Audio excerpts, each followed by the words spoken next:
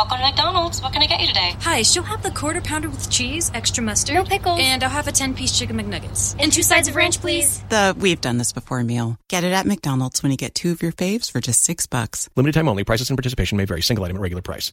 Welcome to the Bald Move TV podcast, the officially unofficial podcast for all of television. I'm your host, Aaron. That's a bold claim. I'm Jim. And it's valid, because this week we're going to be talking about who won the week between Fargo, Leftovers, and Better Call Saul. Spoilers, ahoy for all of those, because we can't really judge them without talking about them. It's true. This week, Fargo had the House of Special Purpose. Mm-hmm.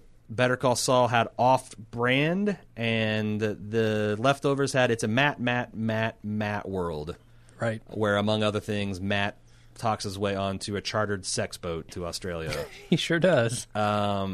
This is perhaps the toughest week to judge, because all of these episodes were amazing. Mm-hmm. And they were all kind of like towards the top of their game. What do we do?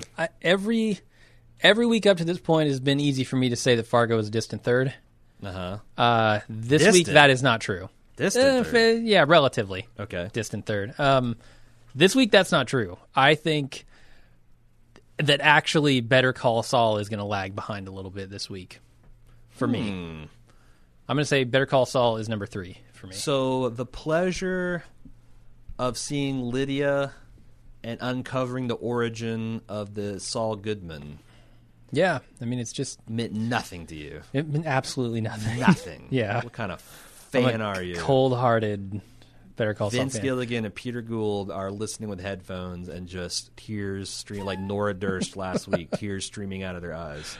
So they're in third place, huh? They should come on the podcast and they should talk about it because, of course, it's not like a crazy distant third. It was another Olympics. Another excellent episode of Better Call Saul. It's an honor to be on the podium, as always. That's the whole theme of this week. Yeah. Like, you know, if anyone has a really bad episode, we'll talk about it. But like this week everything was, you know, tippy top. But I think Fargo had the best episode of the season so far. Yep. And I think Leftovers was, you know, consistently good as Leftovers is, but maybe just a hair. It just didn't work for me as well as I hoped it would for a Matt-centric episode until the very end of that episode. The worst of the Matt-centric episodes? I mean, they've been so fucking good. That's what I'm saying. The second season one might be the best. The first season one is kind of like where the Leftovers rounded into shape and like, oh, this is something amazing I'm seeing. Yeah. And the second season one, yeah, his desperate attempt to get inside Miracle with his wife was fucking amazing. And this one is good, but it felt like more of like, well, we can't just leave Matt dangling, so we need another Matt episode. But it's really good, and I thought Christopher Eccleston was typically excellent when he was dealing, you know, going before the face of God, and how he kind of like, as a 50-some-year-old man, turned into a little boy somehow in that performance. I thought was amazing. It was, yeah. A lot the of ending great of that visuals. episode is fantastic. All the stuff that went on the sex boat I thought was really visually interesting. It was, but for me, that's kind of where it loses out a point or two. Is it didn't connect to the rest of the episode in the way that I hoped it would. You didn't think Matt being almost raped by a robotic lion was gripping?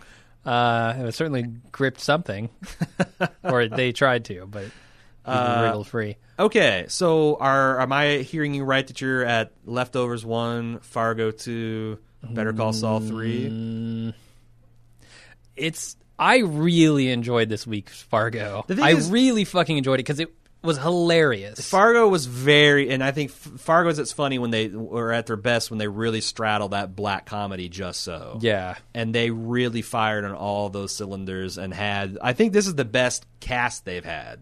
Yeah, I think so. And that's saying a lot because we had Martin Freeman and Billy Bob Thornton, and then we had Patrick Wilson, and Dan Aykroyd, Ted Danson, and a lot of people. Matt Damon, Kirsten Dunst, tons of people. But I feel like this is you got the people. You got Ewan McGregor. Yeah. You got Michael Stuhlbarg. You got David Thewlis. Crushing it. Michael Stuhlbarg and David Thewlis are incredible on screen this episode. And then you also have this little known starlet Carrie Coon, right? Who's like, and it is not a knock on her, but like she is not the huge bright point in the season. She's kind of like the center of the show that everything's revolving around. Yeah. And I'm sure that she will have a chance to flex her muscles, but like it's just, like The Leftovers is fucking God's gift to actors, it seems like. Right.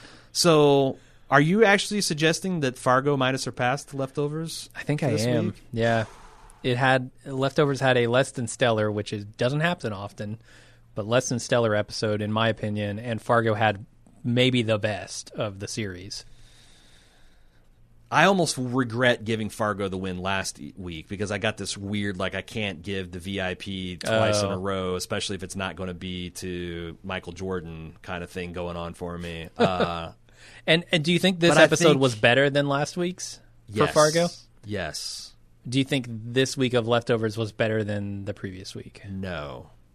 Then it seems like the choice is evident, right? Right. But but if you so I think it goes for me Fargo, Leftovers, Better Call Saul. Yeah, I think me too. And Fargo and Leftovers are just like neck and neck this week. Right. And that's the thing is like I was almost not engaged with Fargo beyond just the intellectual. Well, Fargo's good and I like the performances and I respect the pedigree until these last 2 weeks. Yeah. So kudos for them from coming out of nowhere and just like really, especially because I think the other thing that we haven't talked about is the fact that Fargo bats last every week. It does. That is, I know for a fact that there's probably a little bit of fatigue in my watching when it's late Wednesday night and I'm watching this thing for the first time. Whereas, Leftovers, like it's been 4 days since I've seen like my favorite show. I'm fucking ready for it. Yeah.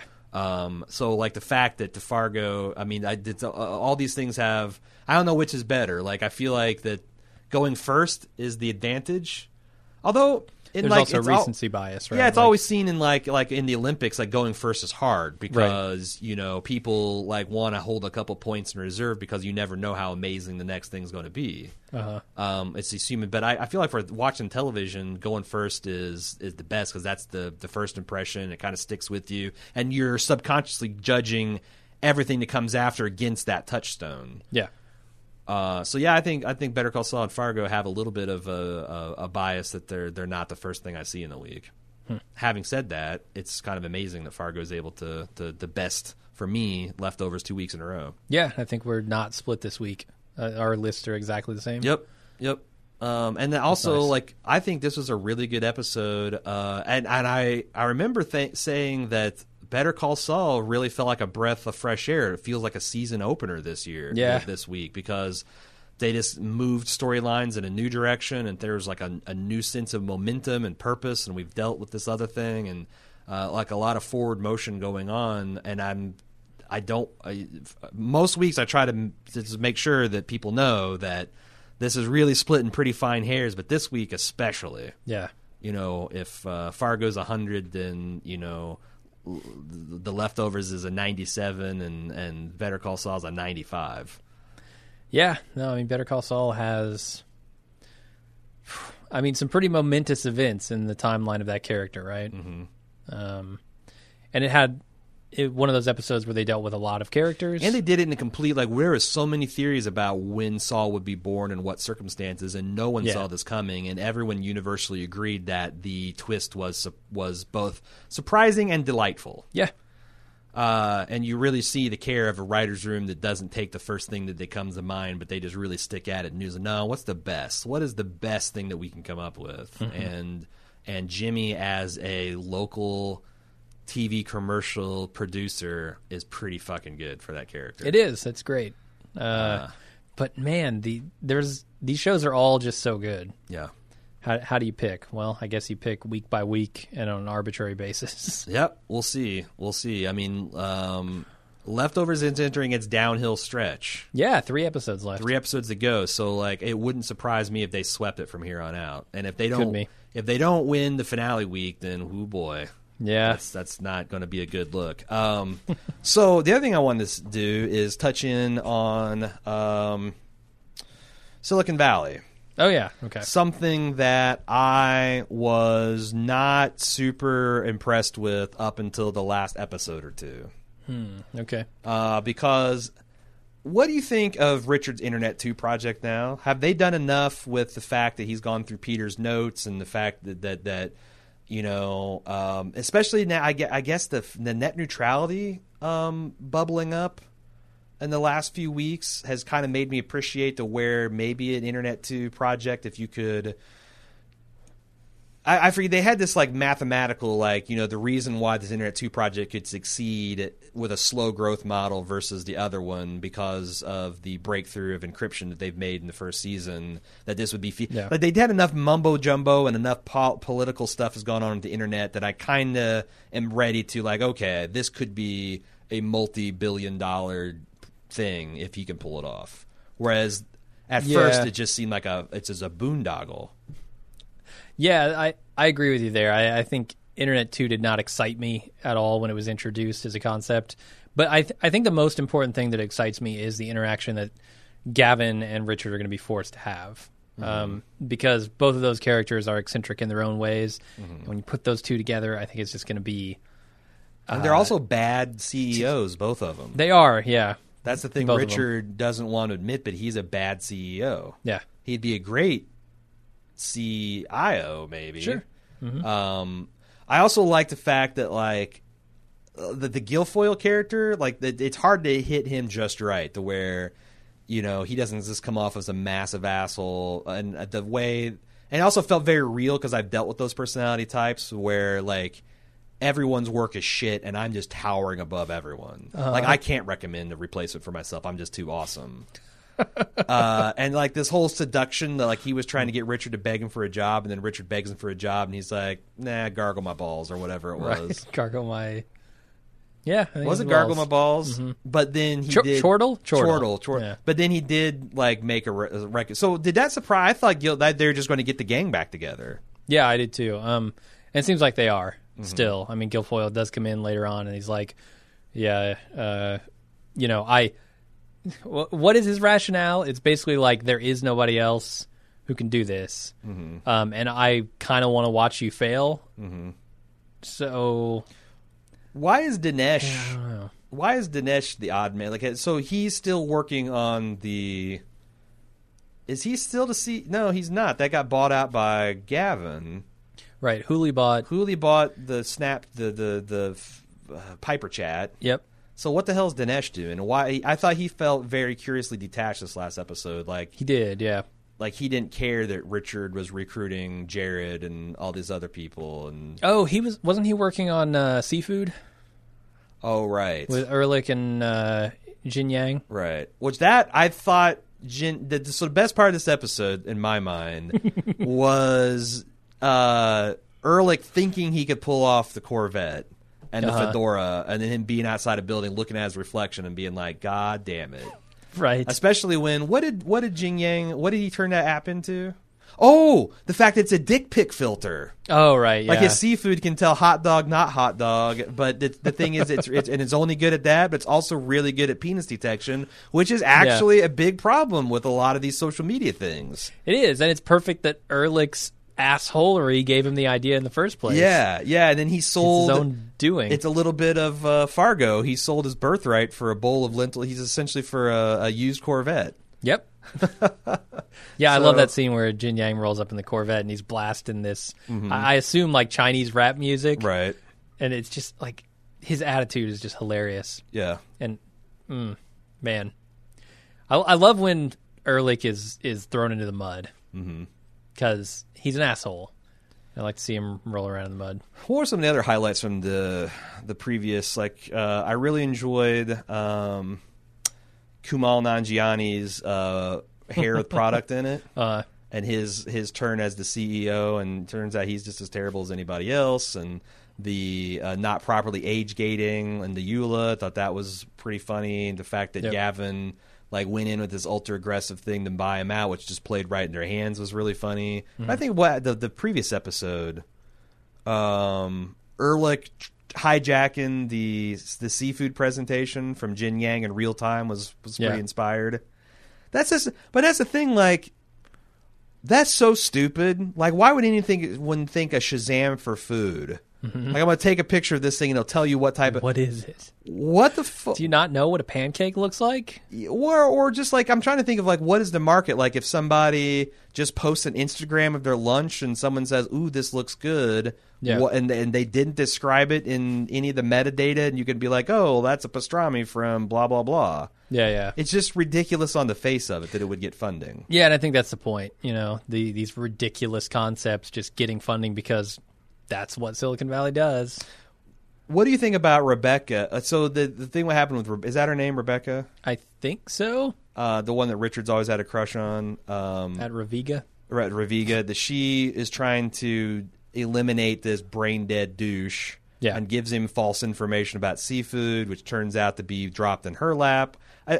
It made her feel kind of inept because I just feel like that she should have been able to outfight this guy. Mm-hmm. And now this guy's at the top of Ravika and seems like he's trying to lead a coup against whatever the autistic CEO of the company is. What's her name? I don't remember. Yeah, but you know who I'm talking about. Like, yeah. I don't care. Lori? Yeah, it might have been Lori. I don't care about really any of those characters. Like, I don't understand the continued fascination with Rebecca.